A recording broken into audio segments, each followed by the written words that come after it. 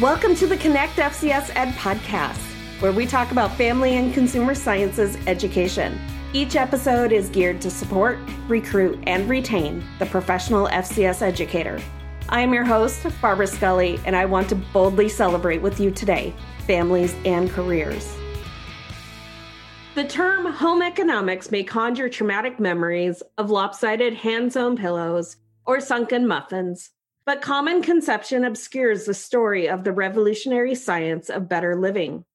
This field exploded opportunities for women in the 20th century by reducing domestic work and providing jobs as professors, engineers, chemists, and business people. And it has something to teach us today.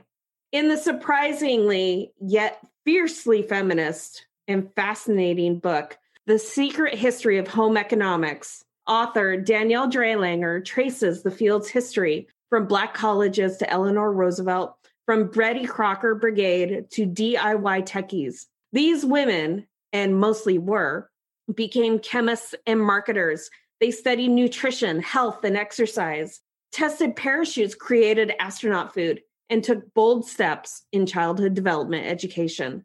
And that is just a synopsis of Danielle's book, The Secret History of Home Economics, how trailblazing women harness the power of home and change the way we live. I had the extreme pleasure of interviewing and chatting with author Danielle Drailanger the other day, and I know you will enjoy this conversation. Just imagine sitting around a table, drinking a cup of coffee, and being able to partake in this conversation. I know you will enjoy it just as much as I did, and I cannot thank Danielle enough for taking the time out of her busy press release production whirlwind tour that she is on right now, promoting her book and being able to take a few moments to spend some time with me. I hope you enjoy our conversation, and most importantly, go out and support this amazing author and buy her book. It will lead down to amazing conversations and giving you some historical context of the trailblazing women that have gone before us, giving us this pathway of where we are in today's society. It truly is amazing and riveting. And I know I learned something, and I know you will too. So please go out and promote, share, and most importantly, let's sing from the mountaintops that today's home economics class is today's family and consumer sciences classroom. I know you'll enjoy it and look forward to hearing what you guys have to say later. Hi, and welcome to the Connect FCS Ed podcast. Thank you so much for listening. Today, I have an amazing guest. Her name is Danielle Drailanger. She is author to the newly released book of The Secret History of Home Economics. It is scheduled to be released May 4th from W.W. Norton. Danielle was a 2018 Knight Wallace Journalism Fellow at the University of Michigan. Danielle, thank you so much for taking the time to speak and to share your wealth of information, but also highlighting and promoting home economics, which is also here in the United States, family and consumer sciences. Yeah, thank you for having me. I'm really excited to talk with you. Yeah, no, thank you. So, well, let's just kind of dive in. Let's talk about the secret history of home economics. So the history of home economics turns out to be much more surprising and much more feminist than most people think. So, you yourself as a family and consumer sciences teacher, I mean, as you know, like what are the assumptions people have about your field when you talk to them about it? Well, I always have to preface that it is home economics, first of all, because so many people here in the United States they think that home economics has gone away. It's no longer taught, but that's because here in the United States, they rebranded themselves in 1996 as Family Consumer Sciences. And because of that branding, it's never really stuck with the older population and community and transferring over. Right, right.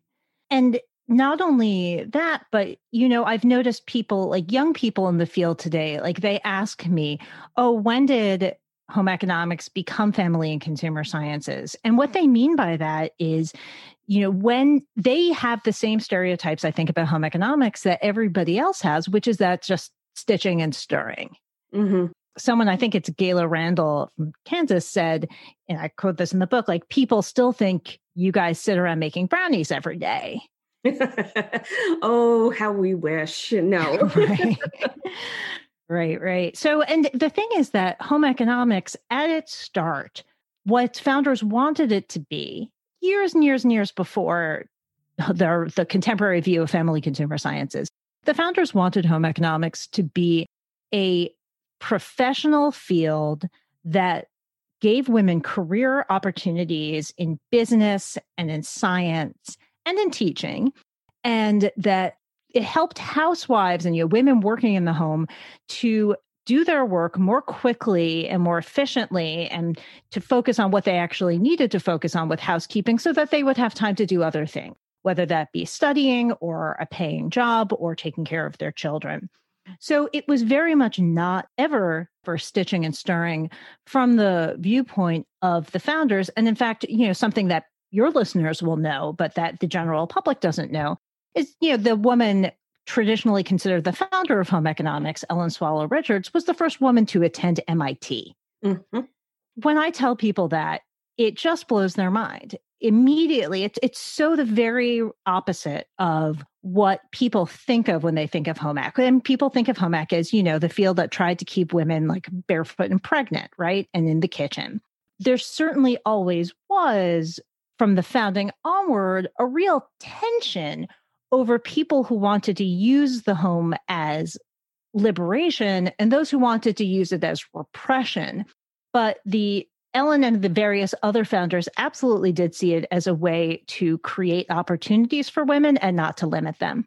Absolutely. Yeah, it was all about breaking down barriers. And something from the expert of your book, it was one particular part was there was a woman who she had polio. She contracted polio as a child. And then her dad was like, well, she's not going to be able to get married and have kids. All of these barriers are now in front of her. And so she was given the opportunity to continue her education. And that is something that you share in your book, going the gender equality and the education that was during that time period. Women were not given such opportunities. And so that was a gift. Right. So that was Bea Paolucci, who some of your older listeners will have met. She died in the early 1980s, and she was a really revolutionary thinker, sort of in the starting the second half century of the field. But yes, she was somebody, and this is not unusual.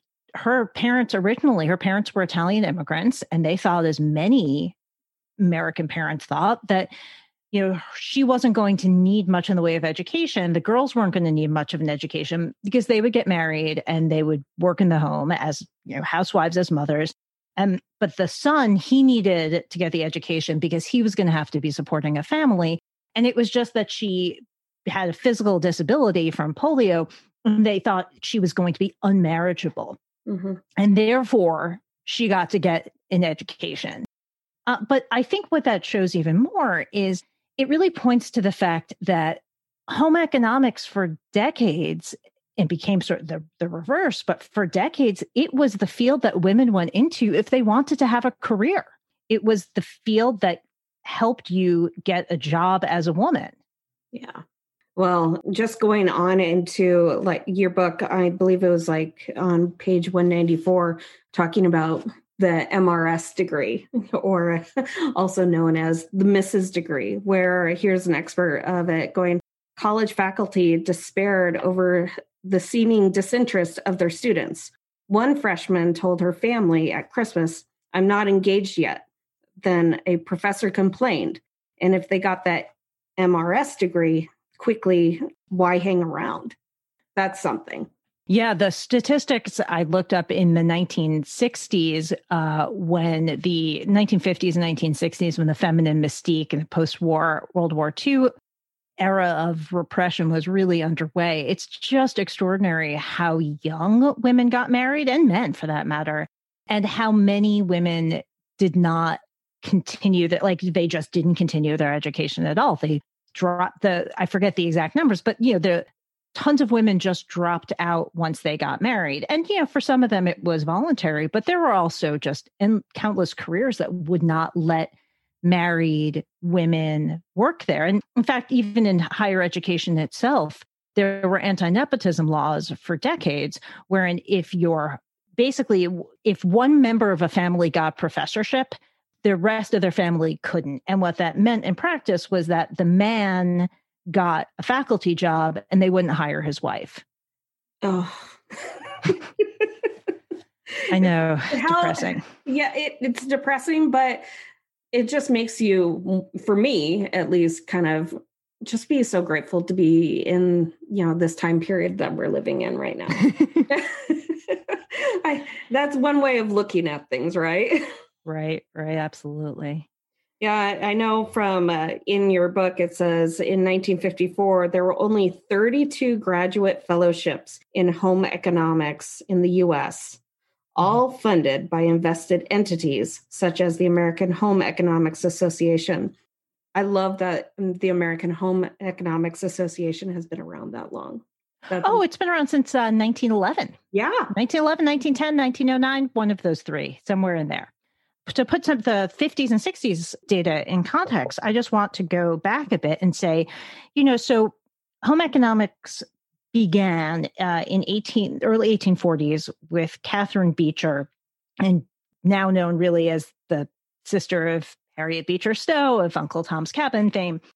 And she wrote a big household and instruction guide that laid forth this manifesto that what she called domestic economy was too important to be left to mothers, and that should be taught in schools. And then you go forward, and school systems started to institute various forms of domestic economy and domestic science. And you fast forward a few decades, and you get Ellen Swallow Richards, and you get Margaret Murray Washington at Tuskegee, and you get cooking schools in the Northeast and land-grant colleges and Black colleges. And they all began to incorporate home economics as like college education, as professional education, which, vocational education remains today.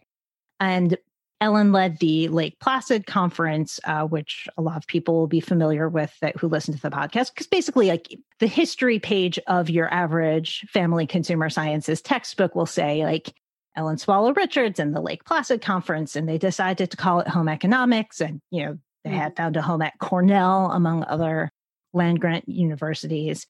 And so for the first half of the 20th century, home economics really took off. And by the 1920s, it was widespread. You had hundreds of colleges offering it as a major for women. You had government support from both vocational education acts and the extension service. So you had a lot of people, people who were employed to do community education.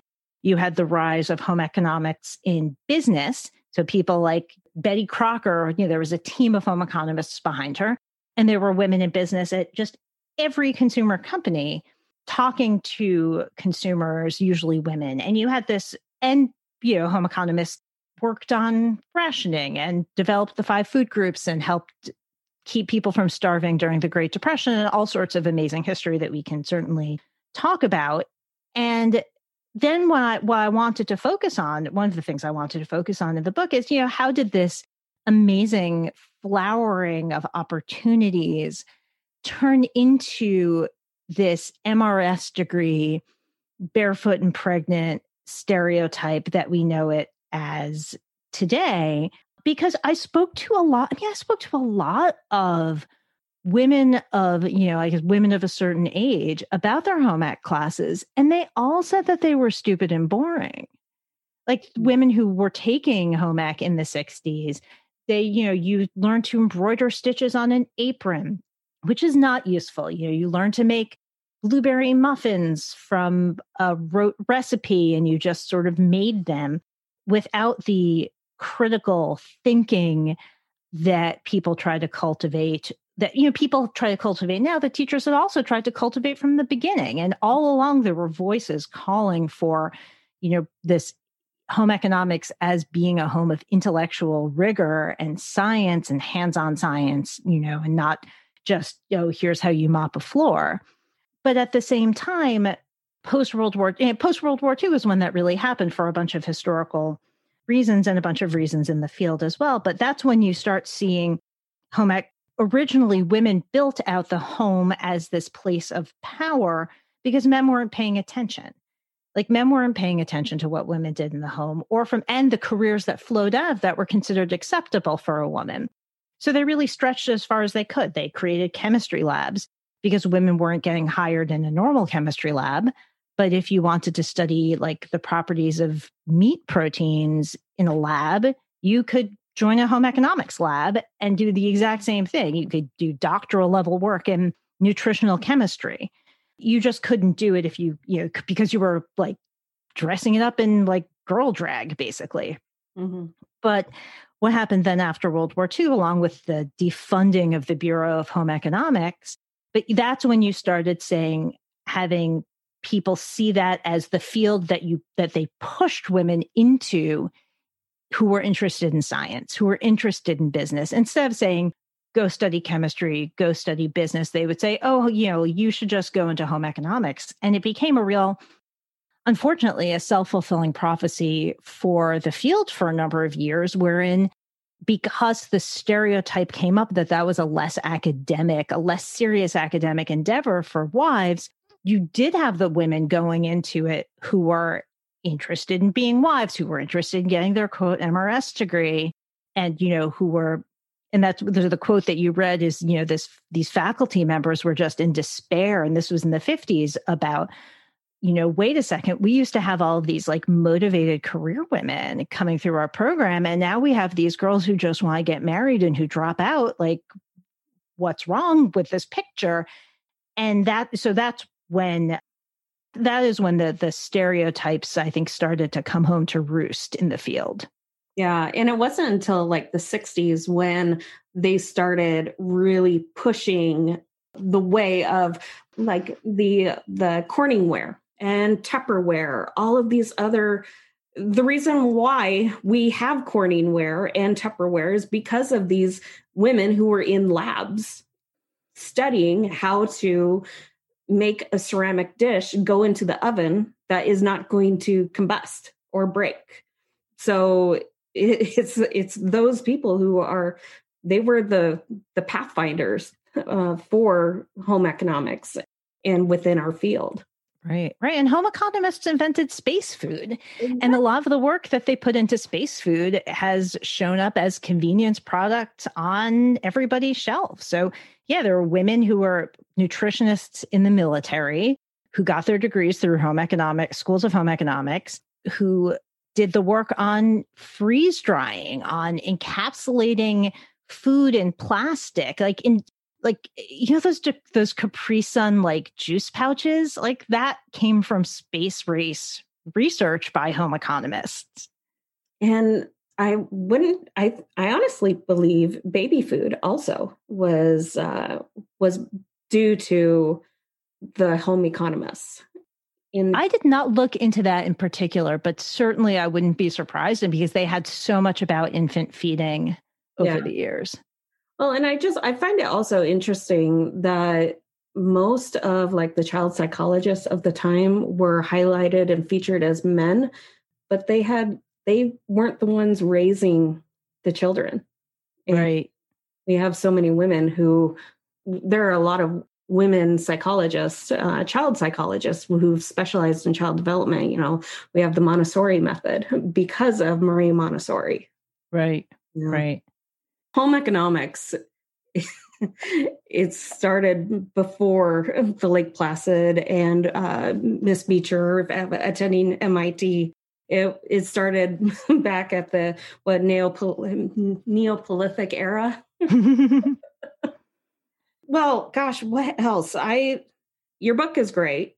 Thank you much for giving me an advanced copy. I was able to get through almost all of it. Just, it's been a wild ride the last few weeks trying to prepare for both school and also this side love that I love to do with a podcast and being able to meet so many amazing people through it. So your book is coming out May 4th. Yeah. And I have a question for you, actually. Oh. Can we talk about sewing and sewing machines? So you yourself are a teacher, and I feel like this is one of those unexpected controversies that I came across that really, that has been so unexpected to me, of the role of sewing in home economics and family consumer sciences classes. And I just wanted to sort of open up the debate for the listeners. So one thing I want to ask you, how do you use sewing in your classroom? So my first year as a teacher, it was the blind leading the blind because I had never taught sewing and I didn't know how to sew. So I have no background in that. I remember as a young child seeing my mom's sewing machine that was under the kitchen counter, and she pulled it out one time and I'm like, oh, I want to know how to do this. And she's like, for whatever reason, it didn't work. So I never had that opportunity. And that was it. And so there was no such thing as hand stitching in my household growing up, or I didn't even know how to sew on a button. So over the last, ever since I became a mom, 17 years ago, I have learned how to do everything kind of on the fly. And that's pretty much the state of education, isn't it? You learn as you go. And so with me going into my first classroom as a teacher in my first period class, it was sewing and textiles. I learned along with my students. I'm like, hey, I'm so sorry. I wish I had more background in this, but we're going to learn together. And because I was able to just be open and honest with them and always try to be a day ahead of what they're going to be learning, I would be successful. And my students were more than accommodating, and more than anything, they appreciated the honesty.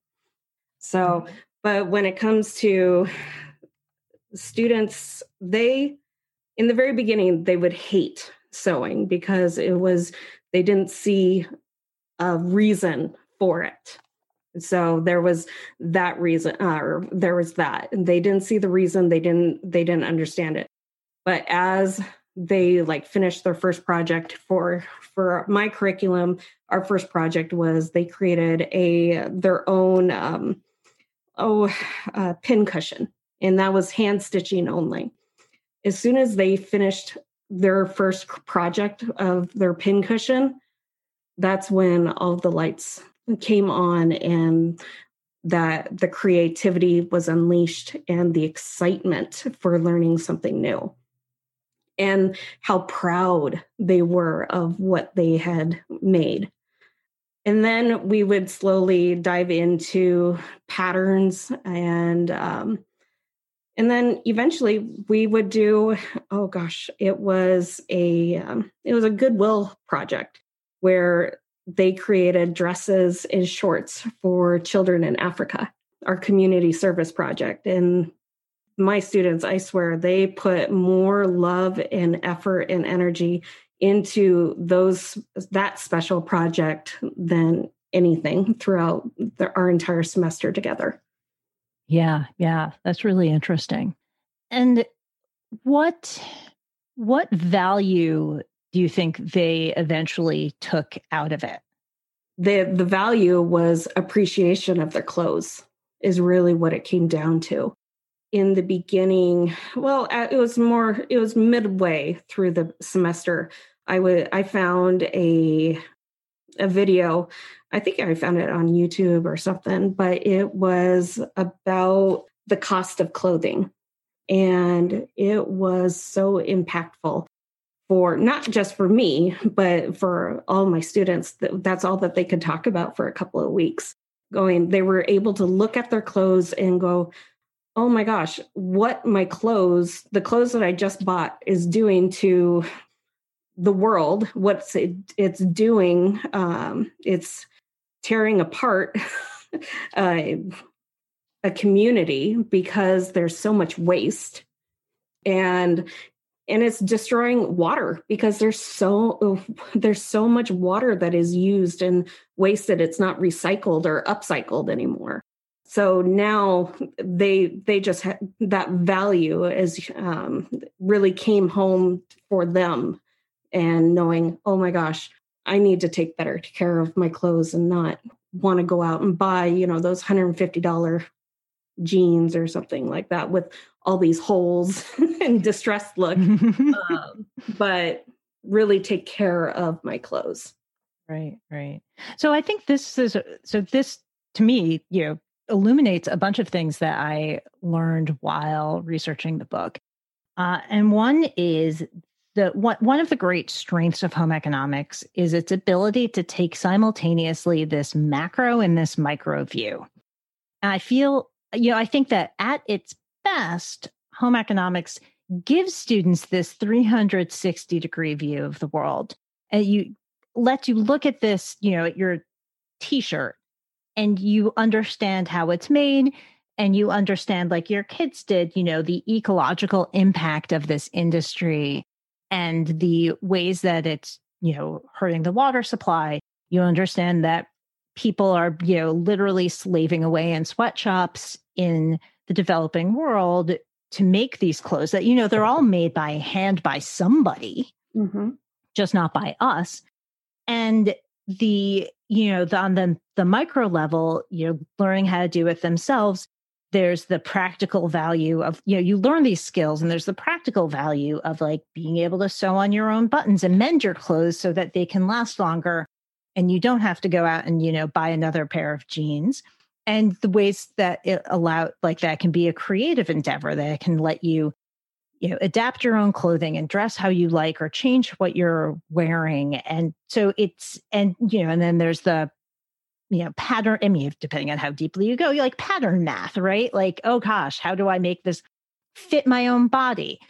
Where there are ways like that can be really empowering, especially for people whose bodies don't fit well in a lot of the clothes you get from the store. Mm-hmm. Well, and you bring up a huge, that's actually something that we struggle with a lot with our students with pattern math. What you're talking about is being able to read measurements.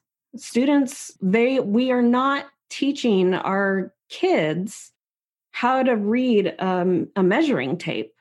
We're teaching them algebra, we're teaching them geometry, we're teaching them all these other skills that, yes, those are foundational skills, but the very foundation is being able to read a measuring tape. Right. And that's something that's taught in second or third grade, but it's something that should be continued on throughout all of high school and beyond. Right.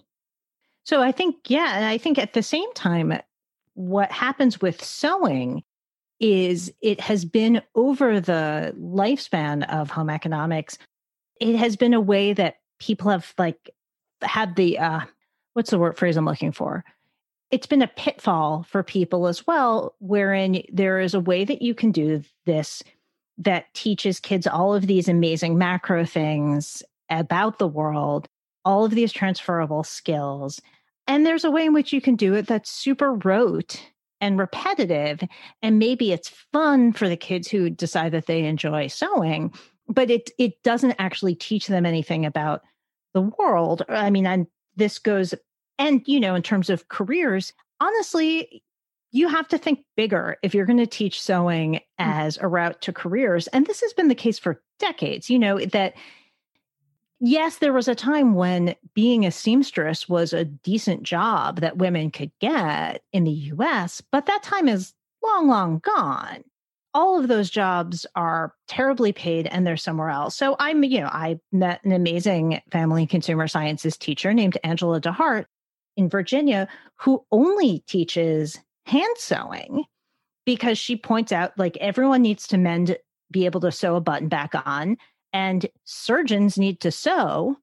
And she could do fun sewing projects. She'd do like a quilting project, for instance, just doing hand sewing, and didn't spend her time doing all of the machine stitching because she just thought that wasn't a good use of time. She taught kids about e-textiles. There's jobs in textile science and textile chemistry. There's jobs where people making, better fabrics for PPE, for instance, and, smart fabrics. That doesn't have anything to do with being able to use a sewing machine. And this is something we were talking about Beatrice Paolucci earlier. This was something she was amazing at. That was one of her big emphases, that starting back in, I think, 1959 was when she first wrote about this, was the need to de-emphasize skills teaching to focus instead on these bigger questions and these bigger abilities.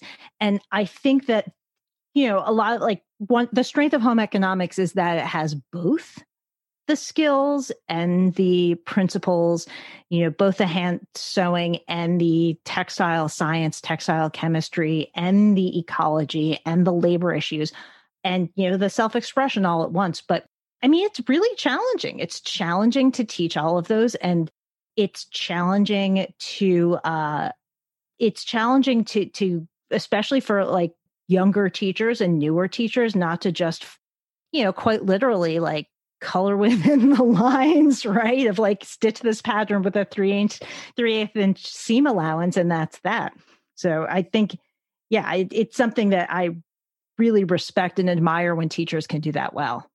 Well, what I love hearing about, who was the woman that you spoke with in Virginia? What is her? Angela DeHart. Angela, she's incorporating that macro view on featuring another profession that uses that skill of sewing. And that is something I know for my classes and my colleagues at school of FCS teachers, we are always trying to look at things in a more globalistic view and spotlighting other careers of where we emphasize, so for me, for instance, I teach interior design and foods and nutrition. So with interior design, I'm always doing a career spotlight in every single unit within the interior design field. And that could be a color theory. That could be a painter. That could be a designer. And we're looking at all different aspects of careers within that field.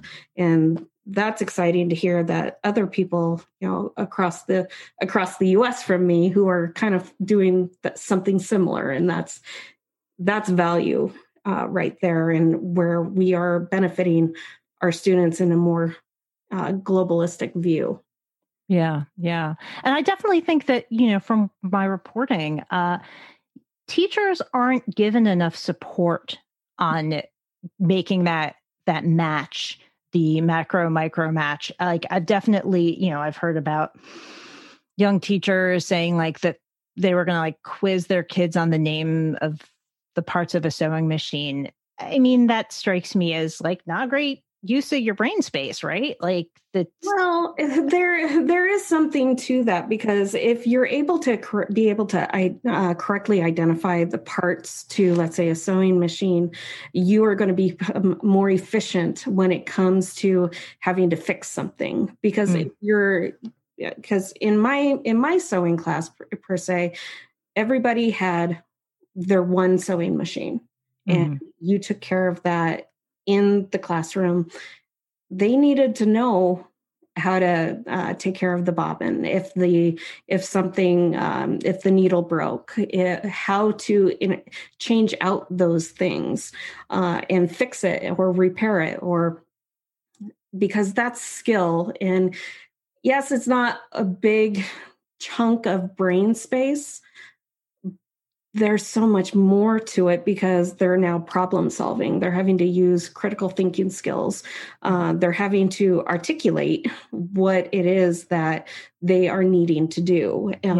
So there's a lot more to it because it's also a safety measure, which as a CTE, we all have to do a safety exam for our students, either through using precision exams, which is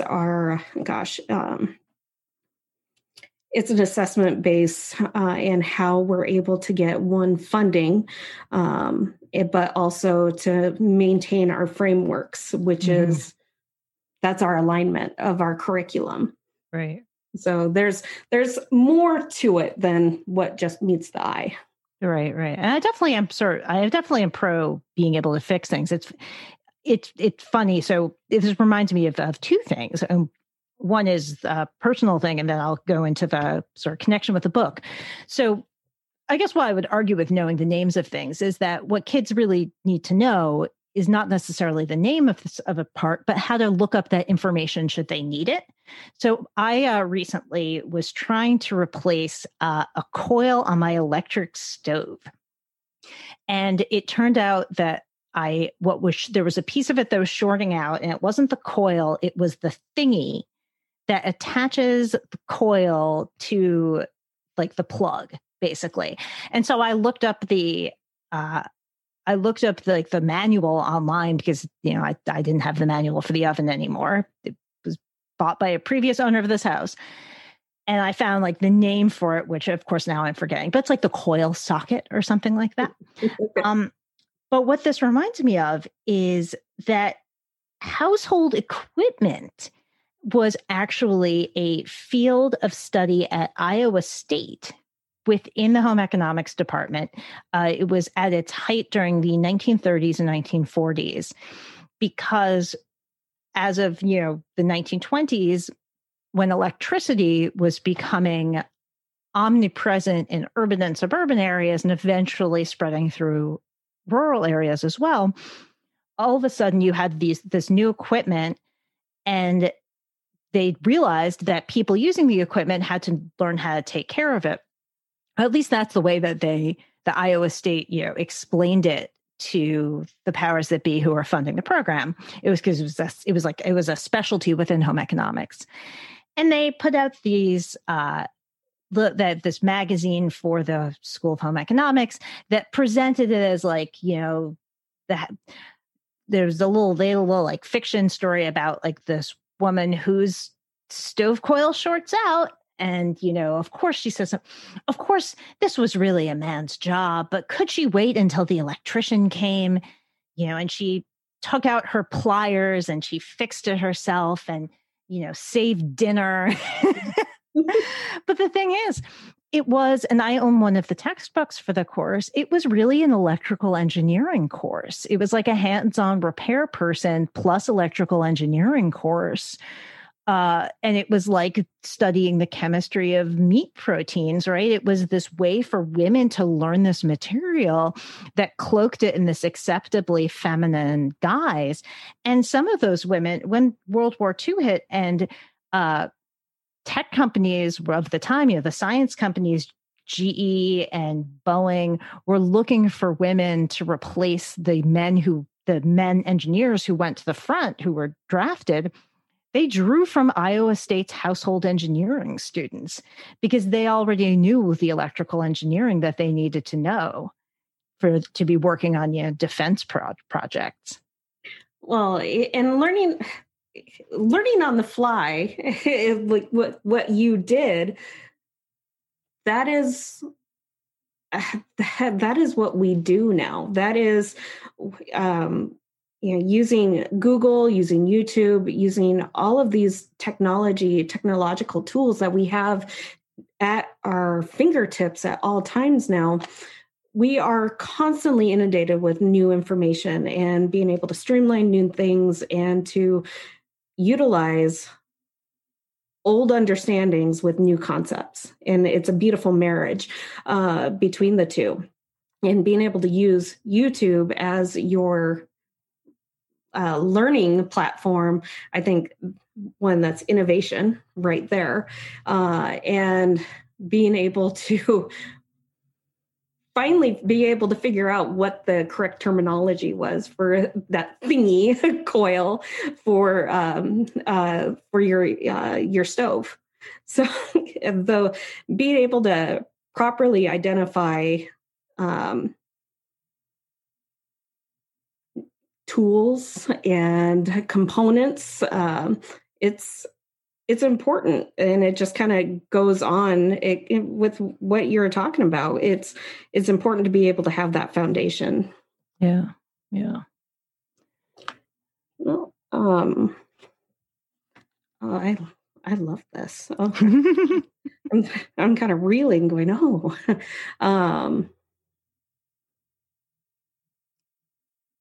But going back to just being able to learn on the fly, it's what we teachers are doing, and that's what students are doing in today's technology era. And just home economics itself, it's relevant, it's here, and it's never going to go away. It's just going to continue to reinvent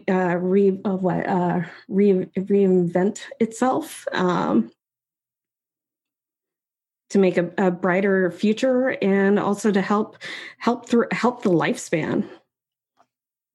Yeah. I mean, I hope so, but I think at the same time, one of the questions that I've had is, so when Bea Paolucci emerged onto the field as a thinker in 1959, that was when home economics was recognizing this real hit that they had taken in the 1950s in the public imagination. Sputnik had happened. Yes. There was this huge push for more science. And instead of defending itself as science, for whatever reason, the home ec leaders of the day decided to defend themselves more as career training and, what today we'd call like whole child learning. And that was just, the first of a number of times that home ec has ended up on the short end of the stick of, education trends. And the field began to say, like, how can we how can we be more relevant? How can we show that we're more relevant? And they've, toggled between a combination of changing their emphasis, changing what they teach, and then sort of a public awareness campaign. So like making sure they're doing less stitching and stirring, and then convincing the public that they are not just stitching and stirring. And the thing is that this has never stopped. Mm-hmm. Like I started doing this research in 2017. I went to AAFCS in 2018 and 2019. And, people starting in 1959 through this day have been wringing their hands saying, we're so important, we're so relevant, we'll never go away, but how do we prove our worth? How do we show the public that we are meaningful? And I mean, frankly, I have been struck by the lack of success that the field has had in this. And sometimes it's clearly not been like, sometimes the field has done everything right. Mm-hmm. It seems like they had this amazing run-in with second wave feminism back in the early 1970s, where Robin Morgan, a pioneering second wave feminist thinker, came to the American Home Economics Association conference and told them to quit their jobs and that they were tools of the patriarchy. And people, it sent a shockwave through the field, because all of these women the leaders especially, who had seen themselves as career women, as women like helping to liberate other women, were gobsmacked to realize that the general public thought that they were tools of the patriarchy. I mean, and Robin Morgan's speech, which I wish I could have quoted in full because it's a really well-written speech, but she said, like, when you were done with the American like female teenager. She is a limp, gibbering mass of jelly suited only for marriage. Oh, that. Wow. Okay. But this was back, before the field responded with remarkable integrity and honesty and said like, wow, we really have been perpetuating stereotypes that we didn't realize we were. We really have been part of the problem. We want to be part of the solution. And things like, Title IX, the law that brought us, women's basketball, also said specifically in the regulations that you couldn't put girls in home ec and boys in shop anymore, because that's what they used to do, They still, to some end, believe me, even though it was prohibited, the practice continued in plenty of places for a number of decades longer. Mm-hmm. But so the field, really reacted in the 70s to respond to changing families, to say you didn't have to be a nuclear family. You didn't have to have a father and a mother. Like there were all these different ways of being a family, and that's fine. And the field to this day, is really open-minded. Yes, we still are looking at all of the other ways of how a family is formed and maintains the family dynamic. Yeah. So, I guess it kind of leads to the question in my head, what do you see happening with the future of home economics or family consumer sciences? Well, one, and I'm on my soapbox about this one. I think y'all should change the name back. I think you should give up on the Family and Consumer Sciences FCS term. Even though I use the hashtag say yes to FCS on Twitter so that people will see my tweets on this subject, I just think it hasn't worked. And so many people have told me this. I had like women tugging on my sleeves at those conferences and whispering in my ears saying, we never should have changed the name. Yeah. And it just, I respect what they were trying to do when they rebranded, but it's been almost 30 years and still people don't know what family and consumer sciences means. I just think, people know what home ec is. And I think that right now, people actually have a more sophisticated understanding now than they did then, without, really thinking much about it, of what it means to take care of a home, for one. They certainly have a more, a less traditional idea. What they don't know about with home ec is all of the things that go beyond life skills. They don't know about the career aspect of it. They don't know about the project-based learning and like the global, geopolitics parts. But people do want life skills. They're really interested in that. And of course, right now, people have been stuck in their homes for a year plus. And that's where they're realizing the importance of those life skills. Being able to go, I need to know how to read a recipe. I'm sorry.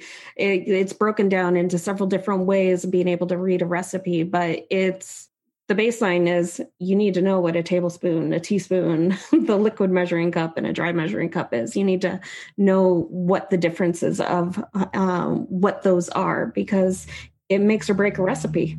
Right. But then on top of that, then to be able to people, what's even more useful than that is when people learn to take the next step and cook without recipes, so that they can say, this is what I have in my fridge right now. Right. And I can't go out and get more food because I have no time, or because I'm broke, or because it's a pandemic and I'm limiting the number of times I go to the supermarket. Right. Like, what can I make with like this bag of noodles and this like slightly old broccoli? And being able to actually make something nutritious out of it. That's science. It's science. One, it's nutrition. It's another, but it's also, it's relevant. It's right. Yeah. And that's what I think I love about our field, is that it's life skills for today's students. That's kind of my slogan, for what home economics is. It's just trying to put a modern spin for today's students is really what it is. Right. And I think what the field, I think that the field, like this is a great time for the field to revive. In fact, when I first got the idea to write this book, even before I knew about Ellen Richards attending MIT, I said, wait a second, what happened to home economics? Shouldn't it be back by now? And this was 2016 that I had this idea. So this is, pre-pandemic. This is this was just me thinking about like HGTV and the Food Network and all sorts of, and the revival of interest in, knitting and all sorts of DIY stuff and nutrition, and like so many topics like parenting and the growing emphasis, like push away from standardized tests or discomfort with standardized tests. I was like, shouldn't this be back by now? So I think that now, after the COVID experience, there's all the more reason for the field to come back. But I think that, the people look, this is easier said than done, but I think that the people in charge need to do a better job of making their case to like state superintendents and state school boards, because basically, I mean, the standards, like here in Louisiana where I live, the family consumer science standards have not been updated fully in so long that they still refer to FHA HERO standards. That would be the Future Homemakers of America Home Economics Related Occupation Standards. That term hasn't been around since the mid-90s. Really? Yes. So I think, on a practical level, like the people who are in charge of how kids spend their days in school need to be convinced. And that actually is a taller order than it ever has been, not ever has been, but because we're in another cycle of, catching kids up after COVID academic loss, the pressure is going to be on to cut electives and to, do literacy interventions, et cetera. But the other thing that I think the field needs to do is try to stop defining itself around other people's terms and its own history and the sort of tangled knot of academic, higher ed, like politics, all of that stuff, like the old names, like the stuff that they've been trying to make work for 20, 30 years. It would be so great if they could, and this is harder, not saying this is easy to do, put that aside and say, what is home economics? What can it be? Like, forget the endless focus groups and the endless subcommittees, and, promote it as this, macro, micro, global learning that like helps kids helps with adulting and also helps kids get jobs. Like, I think it could just, this field just gets caught up under its own feet a lot. And I agree with you in so many ways of what you're saying. We do get caught up with it. And I just actually rewrote kind of what my kind of bio is of what I'm trying to do when it comes to this podcast. Yes, it's a recruiting mechanism. Yes, it is I call it kind of PD bites for FCS. To help benefit educators, but it's also to promote awareness to community members, saying, hey, home economics is still alive and well. It's a little different. It's not your mom or your dad's old home economics class anymore. It's for this podcast and what I'm trying to do. I'm trying to present a fresh take on recruitment and support for today's modern home economics educators in the family and consumer sciences classroom. And that's what we need to do. And that's what that's kind of like my mission and my call to action is to promote what we're still doing. And it's not gone away.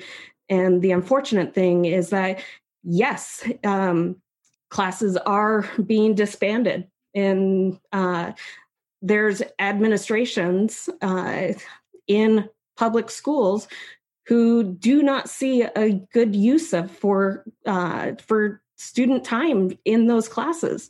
They're more focused on needing to take those higher, more rigorous or academic classes, chemistry, psychology, language arts, English, history, your core classes, because the focus is to make sure that all students are eligible to get into higher academia.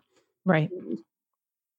And what is wrong with promoting vocational work? What is wrong with promoting internships? What is wrong with saying, let's have those signing ceremonies? We need to, everybody has the opportunity to continue on.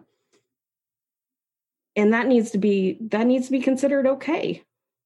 Yeah, definitely. But also I think what I'm saying is trying to say, but like also go big. Like I want the field y'all to go big. Like it's, I saw some FCCLA kids from Mississippi.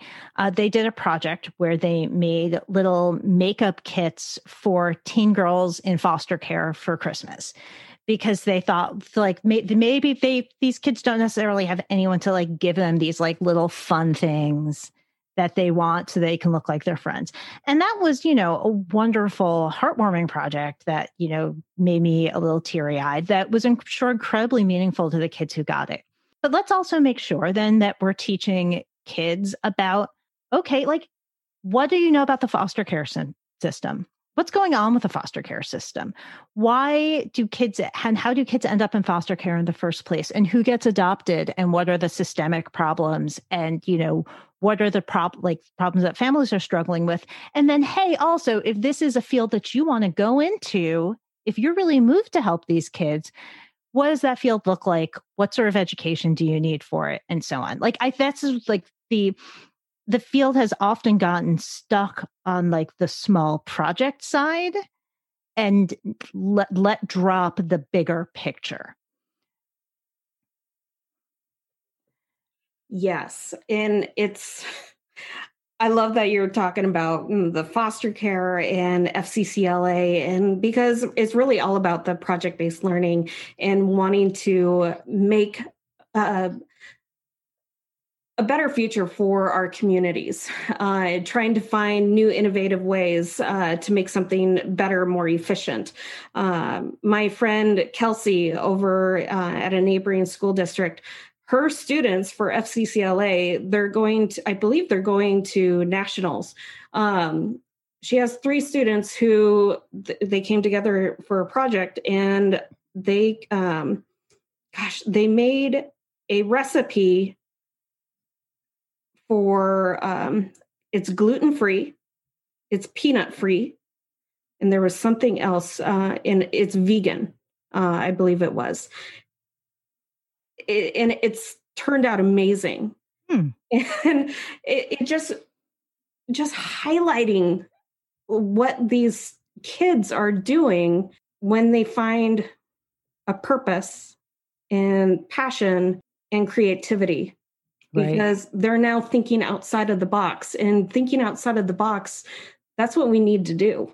As a organization within, AAFCS and all of our affiliates and all of that, thinking outside of the box, it provides more opportunities. Yes, you might get looked at a little funny. You're looked at differently, but I'm kind of beyond the past of caring anymore. Everyone feels inside like they're being looked at funny also, no matter what people are actually doing. Yeah. No, oh gosh, I love it. Well, I'm going to have to wrap this up, and I just have to say thank you so much for such a intellectually stimulating conversation. It's really had to make me kind of rethink things and also know like, what I agree with and kind of in just going, the future is so bright.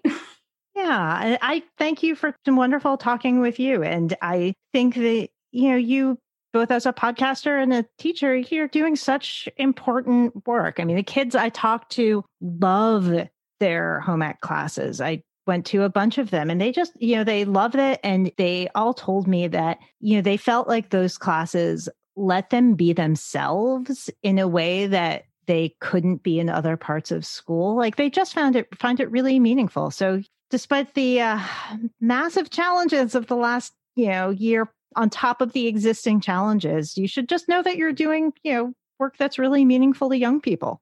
Absolutely. And it's all about those relationships that we form in the classroom. Or I have students who tell me every day that my class is the class that they look forward to the most throughout their entire day because they're able to relax and we're able to explore a little bit more into the relationship side of the curriculum and, get to know one another better. So yes, our classes do matter. Our classes are relevant and the future is better when we're together.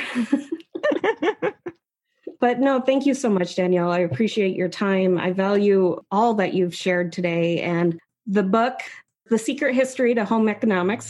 Yes, this has been amazing. So thank you. Yeah, everyone, I don't know when this episode is going to come out, but I have some virtual book events coming up. People can find them on my website, thedailyreason.com, and join in from anywhere if they want to hear more about it. And, they can order or pre-order the book. And I'm available to come to people's, family consumer science associations and stuff like that if they want to talk more about the subject. Yeah, well, I will definitely put your name out for possibly keynote speaker or a workshop for this year. I know for my affiliates, we are virtual. So I'll be sure to, pass your name along and everything. So thank you. All right. Well, thank you so much for listening. And just remember, together, we are better at leading the way to student success with FCS. Thank you for joining the conversation today. Each episode on the Connect FCS Ed podcast, we boldly celebrate families and careers by providing inspiration, support, and resources for teachers, students, and families everywhere. If you could do me a quick favor, please leave me a 5-star review on iTunes.